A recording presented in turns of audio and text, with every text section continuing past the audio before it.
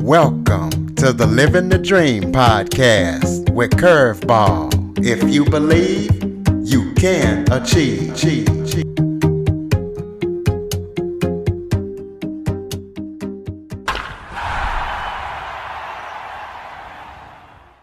Hello and welcome to another episode of Living the Dream with Curveball.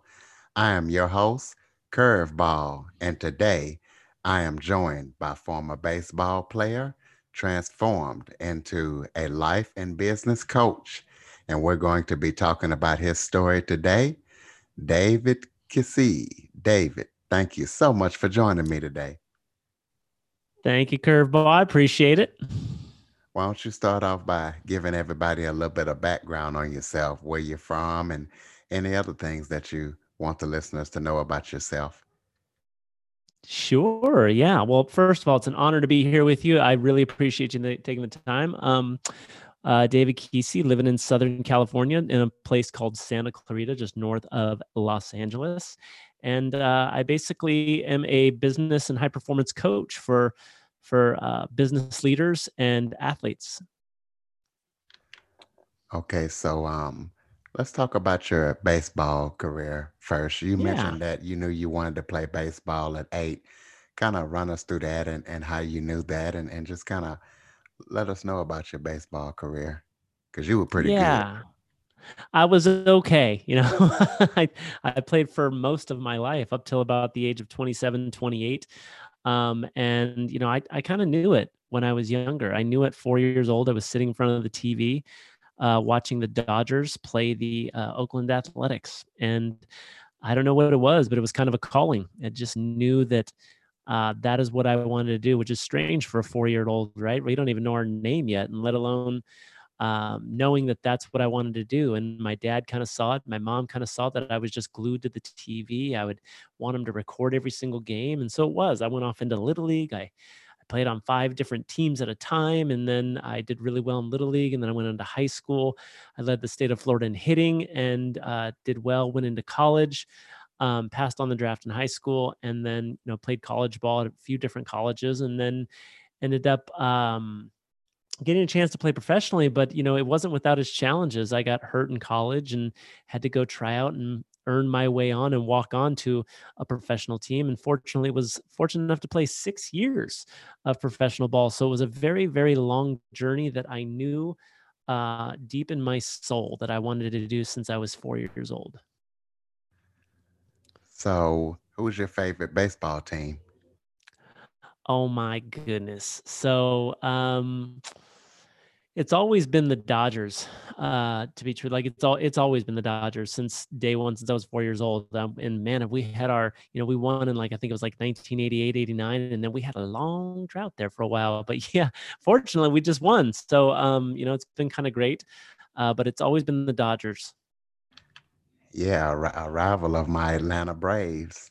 Oh, I like the Braves too. I used to play with Chipper Jones. Oh yeah, I love Yeah. Chipper Jones. So Hmm. if you would have went into the draft in high school, where do you think you would have been drafted at, and what made you decide to pass up the draft? Well, the people that were in the running at the time that were looking at me were the Blue Jays and the Pittsburgh Pirates. And the Blue Jays ended up taking a guy named Felipe Lopez instead of me at the time. Him and I were kind of one of the top two of many prospects there in Central Florida. And they ended up going with him. I think he had a pretty decent good career too. He went through the minor leagues, played some seasons in the majors. And when that happened, that was like it was, they were looking at top 2 or 3 rounds, and they ended up taking a position player early in the round. And so the position players that they would take went way later into the rounds, that it just didn't seem worth it. And so I ended up passing on that and going into college and getting a full ride scholarship to a school in Tennessee because I think that kids, and I got asked this a lot after my career, which was like, should I go pro or should I go to college? And the answer to that is, I can't answer that in a general sense, but I can say that if you go later in the draft, there's less money invested in you. And if there's less money invested in you, there's less commitment. And so if that money doesn't exceed your opportunity that you think you'll have a good shot inside the minor leagues, it's always better to go get your education. You can always go back into the draft later. And so that's what I ended up doing. Well, what position did you play and what team did you play on when you were in the MLB? Well, I never played MLB. I just played in the minor leagues, but I played shortstop and second base my whole life. So I was a shortstop.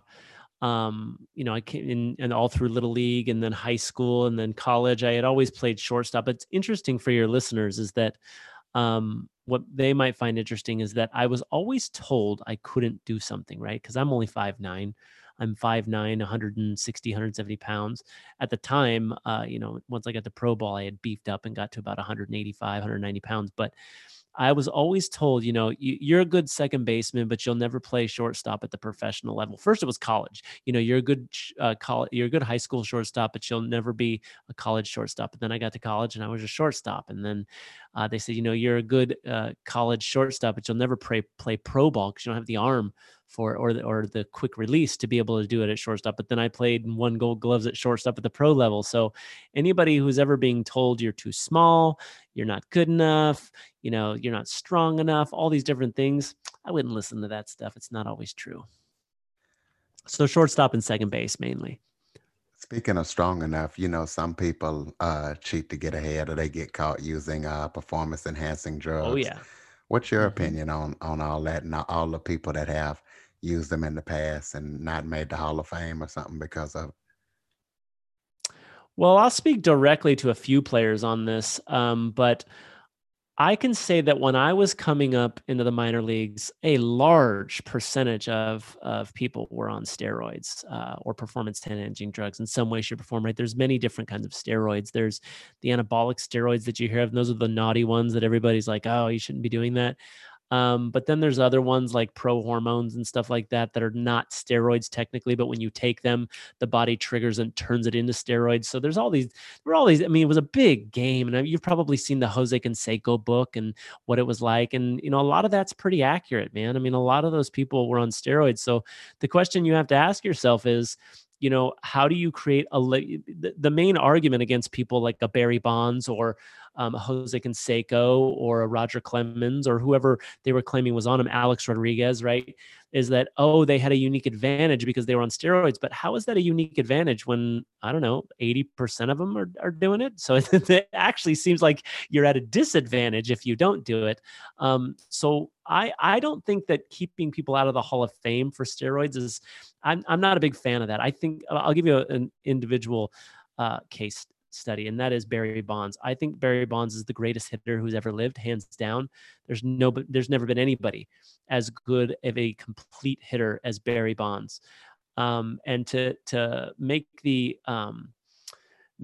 idea or present the idea that Barry Bonds should not be in the Hall of Fame is, in my opinion, not fair, because the era in which he's playing is, if you look at how hard people were throwing, it used to be if you threw 90 miles an hour, you were like a phenom. There was nothing like you.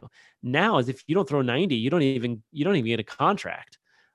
Everybody throws 90. And so it was like, and there was that whole era of people were throwing 100, they were throwing even 100, 102, 103 miles an hour. And it was like, where is this coming from? Well, there's a lot of things that have happened. Call it steroids, call it performance enhancing drugs, call it advanced workout routines, all that kind of stuff. So the game was just different than it was generations previously to that.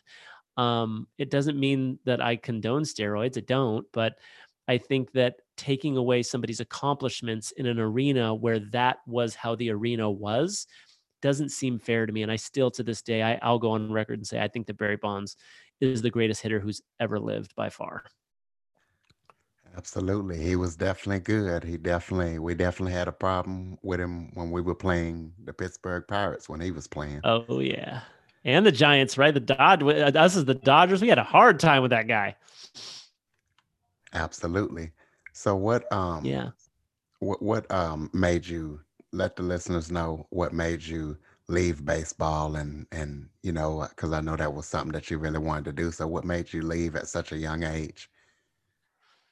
Yeah, at 27, it was a hard decision because I got offers to be a hitting coach. I got offers to be, an infield coach, all these different positions. And, I still entertain the idea of being a performance coach for major league teams. I've had some people kick around the idea and put out feelers of me being a mindset coach for certain teams and stuff like that. And I'd be open to that. But the big reason that I decided to leave, I had gotten injured.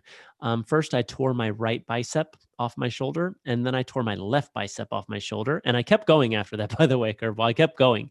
And then I tweaked my knee on a swing, and it felt like there was a knife in my knee. And I just asked myself, how beat up am I going to let my body get before I call this quits? And in my last season, my second to last season in the minor leagues, I had batted like high 300s. Like I was just killing it, and I didn't even get a sniff at going up or anything. And I thought to myself, well, if I did, that was the best I had. Like that was the best season I had. My average was off the charts. I had won a Gold Glove. Like I don't know what else you want from me, but if that doesn't do it, I don't know what's going to do it. And then I was playing for Gary Carter, who I believe has passed away from brain cancer, which was a shame. He was a great guy.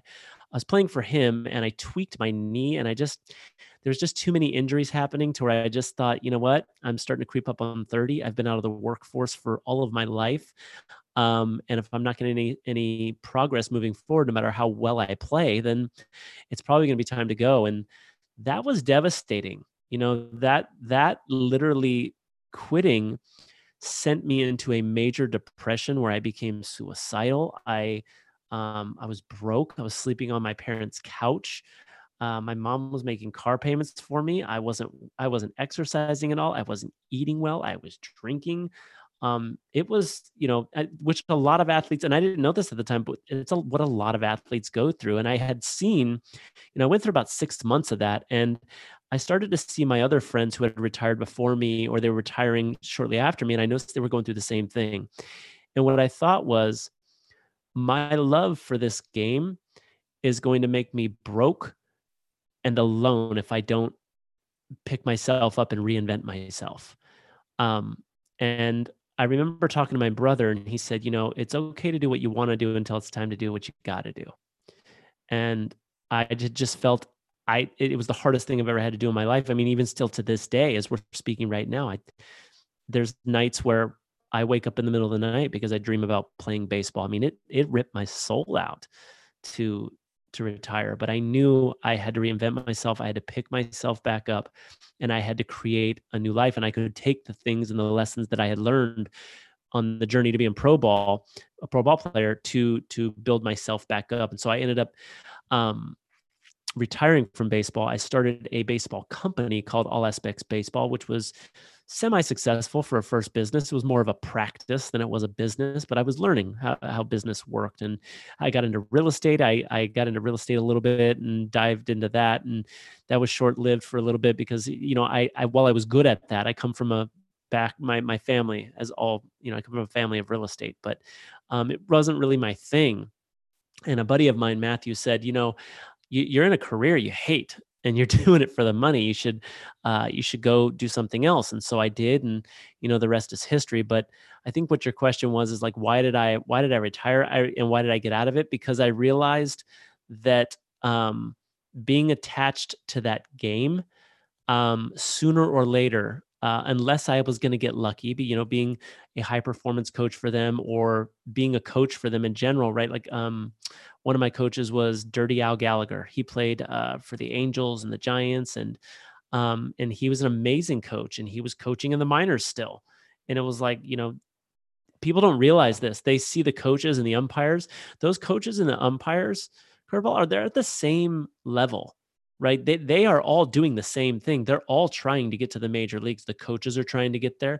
The umpires are trying to get there. The radio broadcasters are trying to get there. Some of the GMs for the minor league teams are trying to get there. Like, it's all this big fight to get up to the top, and it's a lottery ticket for all of them. And so I was like, well, as a player, my road ended. Am I going to jump back into the coaching game and go on bus trips and do all this? How long am I going to do that? Up into my 40s? And I saw people like that would stick around the game into their 40s, and they'd be broke. And and I just had to make a decision, and it was really, really, really hard, but ultimately, I knew I had something deep down, more that I could give, more that I could contribute, more that I could build, and so that's ultimately what pulled me away from baseball, and it was a slow pull. It wasn't like one day I woke up and I was like, "Oh, I'm done." It was it was rough.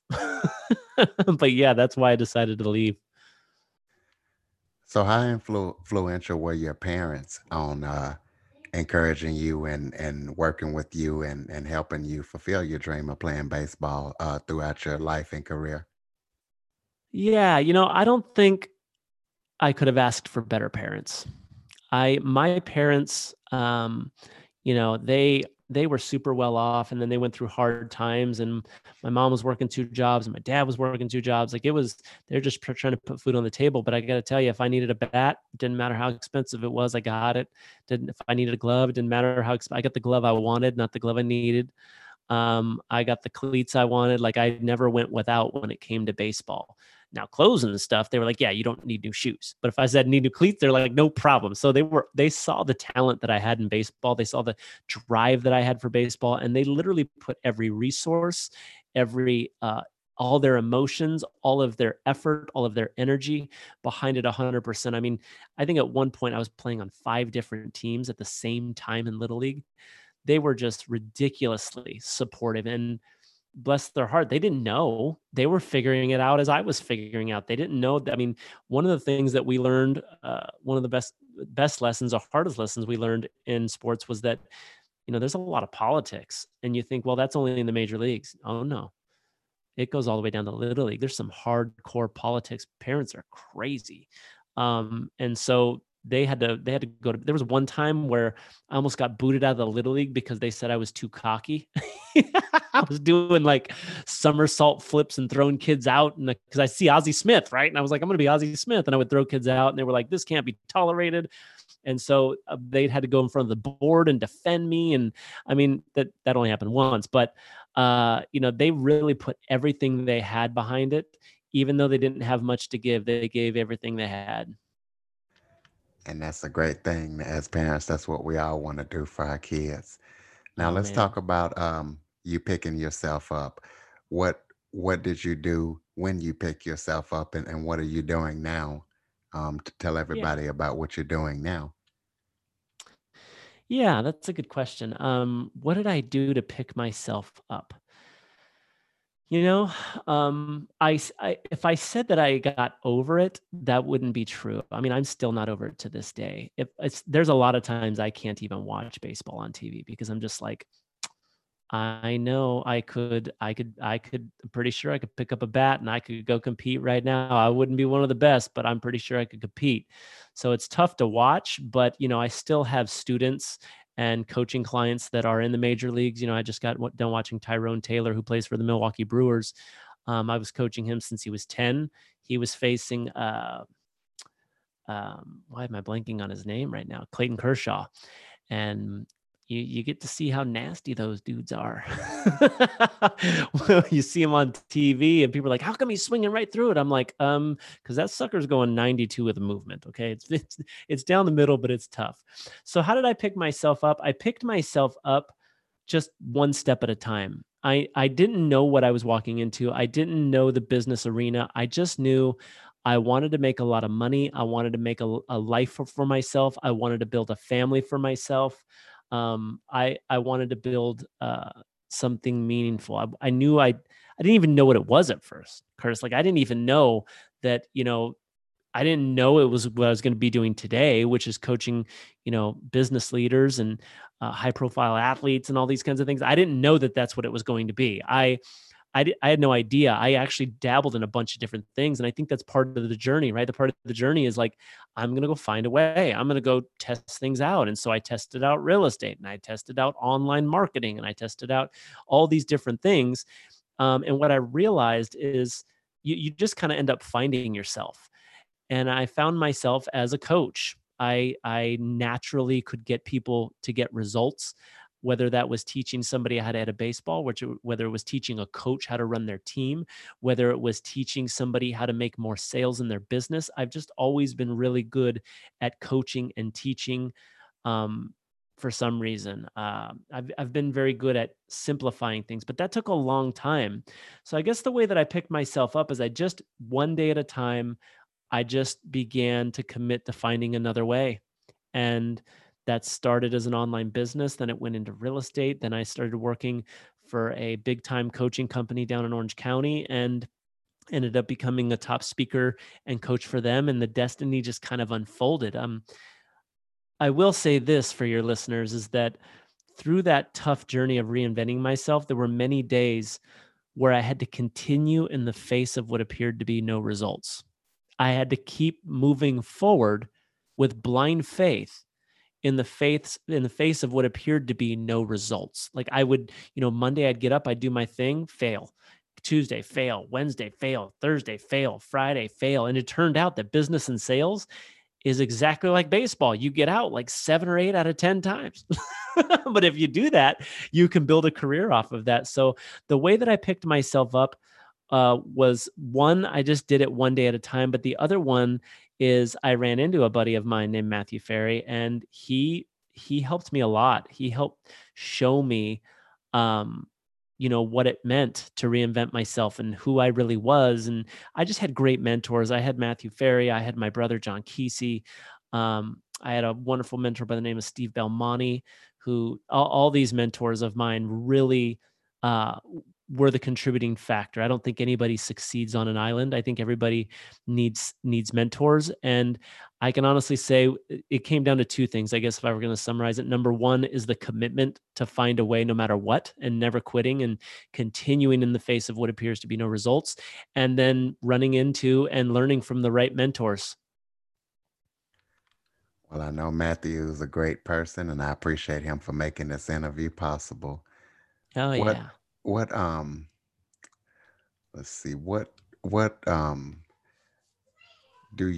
are some of the highest profile business and athletes that you've worked with? Because I know you've worked with the military, but what are some of the high Mhm. profile people that people are recognize? Yeah, so some of the elite U.S. Marines that are in the presidential sector, right? They're guarding the president, the president's cabinet, and stuff like that. Their mindsets are critical. Some elite business owners that are running, $60 million companies.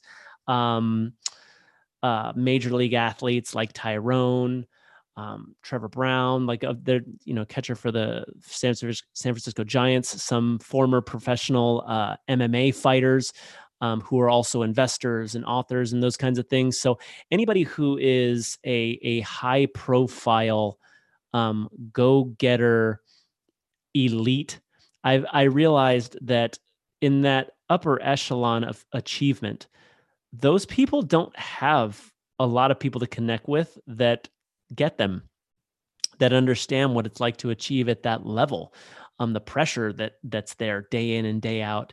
And I've been blessed that I didn't even try, honestly, Kurt. I didn't. It's almost like that niche, if you want to call it that, chose me. I didn't choose it.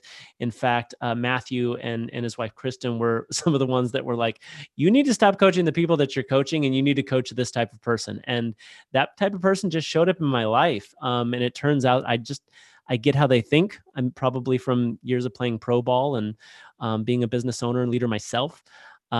So that's kind of the areas that I've been working with. Anybody who needs to perform at a high level and produce and have a strong mindset and perform is usually the people that I work well with. Tell everybody about your podcast. What made you want to start that? How long it's been going, and what is the topic of the podcast? Oh, okay. Yeah. The podcast is called Find a Way. And the podcast is basically, so there's two parts to that podcast. One part is me telling you the life lessons that I've learned. And I try to keep them as distinct as possible, right? I'm noticing the way that you run your podcast is very it's very unconventional, which I love, because everybody's copying everybody out there. And it's one of the things I appreciate about your podcast. With my podcast, it's very much my life lessons. I'm the guinea pig. I'm not going to teach you stuff that I Googled or that I YouTubed. I'm going to teach you stuff that I experienced, whether that's in my relationships, whether that's my health, whether that's my productivity, my mindset, my skill sets, my influence and persuasion, whatever that might be, my leadership. I there's this I'm just documenting what I experience and how I find a way to win. That's always kind of been the skill that I've noticed that I've had, is just no matter how high the odds are stacked, I seem to be able to, and I probably get this from my older brother and my mother, is that I always have a knack for finding a way to win. And so as I come up against challenges on my podcast, I'm talking about how I'm doing it. And sometimes I don't. Sometimes I'm like, man, this thing's kicking my butt. But when I learn these life revelations and these life lessons, I share that. But then the other thing that I like to share is client testimonials and stories about what they've been going through, and just open up the listeners to, it's not just me, it's not just David. Listen to what David has to say. It's look at what these other people are doing. That success leaves clues, and there's some common themes that if you'll follow them, I think my hope, my intention is that it gives people the inspiration to find a way, even if they're struggling with things. And that's what my podcast is all about, having guests on to document their stories so they can hopefully help and encourage somebody else. Yeah, what you're doing is great, man. Are there any other projects that your company is working on? Are you working on any books or any other upcoming things that listeners need to know about? Yeah, I've got a book coming up. You plugged that perfectly. I don't even know if you knew it, but I've got a book coming up.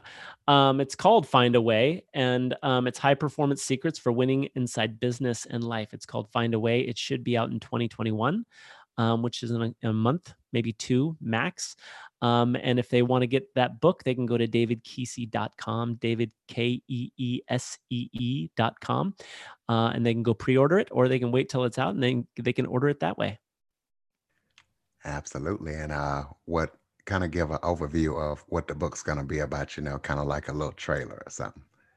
Yeah, I'll give you a trailer. So inside that book, you get to hear a few things. You get to hear from my major league clients. You get to hear from my professional MMA fighter clients, from my Marine clients. You get to hear from these people and get some insight from them. And then also I tell you the journey. So some of the things that you've asked me about here, I go into more detail about it, about how I actually became a professional baseball player. I talk about a near-death experience when I died when I was 8 years old, which we haven't covered, but I died when I was 8 years old. And so I talk about that story and how that's impacted my entire life. And then the rest of the book is about giving the reader the perspectives, the mindset principles and tools and strategies that I've learned along the way that separate the elite from the rest. And so my intention is to basically make it a Bible for people who compete and want to win inside their business, their sport, inside their life. If they've got goals that they want to achieve, that book will help them do it. Now, would you like to cover that near-death experience here? Or would you like to just leave it as a teaser for the book? I'm going to leave it as a teaser for the book because it's kind of a long story. But I will say that, my intention is, if you can find a way through that, just to let people know, if you can find a way through that, you can pretty much find a way through anything. Perfect. Is there any I'd like to hear a little bit more about you and what you, what your podcast and what you're committed to and all that kind of stuff. Well, basically, what I'm committed to is interviewing guests that can motivate and inspire. Sometimes we just need that extra push if we're kind of having self-doubt or fear or worrying about what our critics might think, and you never know. The reason I started this podcast and while I'm doing it today is because of somebody encouraging me and keeping it on my mind, saying, hey, you ought to do it, after I graduated broadcasting school. And it just took those words of encouragement instead of always thinking, well, who's going to listen to me? Who am I going to get on the show? Yeah. So I like to interview guests that can motivate and inspire and tell their story from all walks of life. Some are famous, some are starting their own podcast, some are authors just getting started, but just giving people that encouragement. I've even had people on that have survived suicide or a suicide attempt, and you never know when you'll save somebody's life or stop them from going down the same road. And even when I interviewed Matthew, when he was talking about all that he was doing, and he even perform live on the show. I got him to perform live. That's So awesome. I interview all kind of guests that Mhm. motivate and inspire. Yeah, that's great. Wow, that's amazing. Absolutely. Mhm. So before we go, you got any questions for me? If not, do you have any other topics that we haven't talked about that you would like to leave the listeners with? I think and I was wondering why you were so good at this. Now I know your background, it makes sense. You covered all the bases, man. You really did a really good job. And I just recommend that anybody listening to this podcast that you subscribe and keep listening because what you're doing, man, it's really special. So I appreciate you having me on and I appreciate what you're doing for everybody. Oh, anytime. It was my honor. Ladies and gentlemen, David Kesey. David, thank you so much for joining me today. Thank you. And listeners, like he said, please rate, review, and subscribe after hearing the show. For more information on the Living the Dream podcast, visit www.djcurveball.com. Until next time, stay focused on living the dream.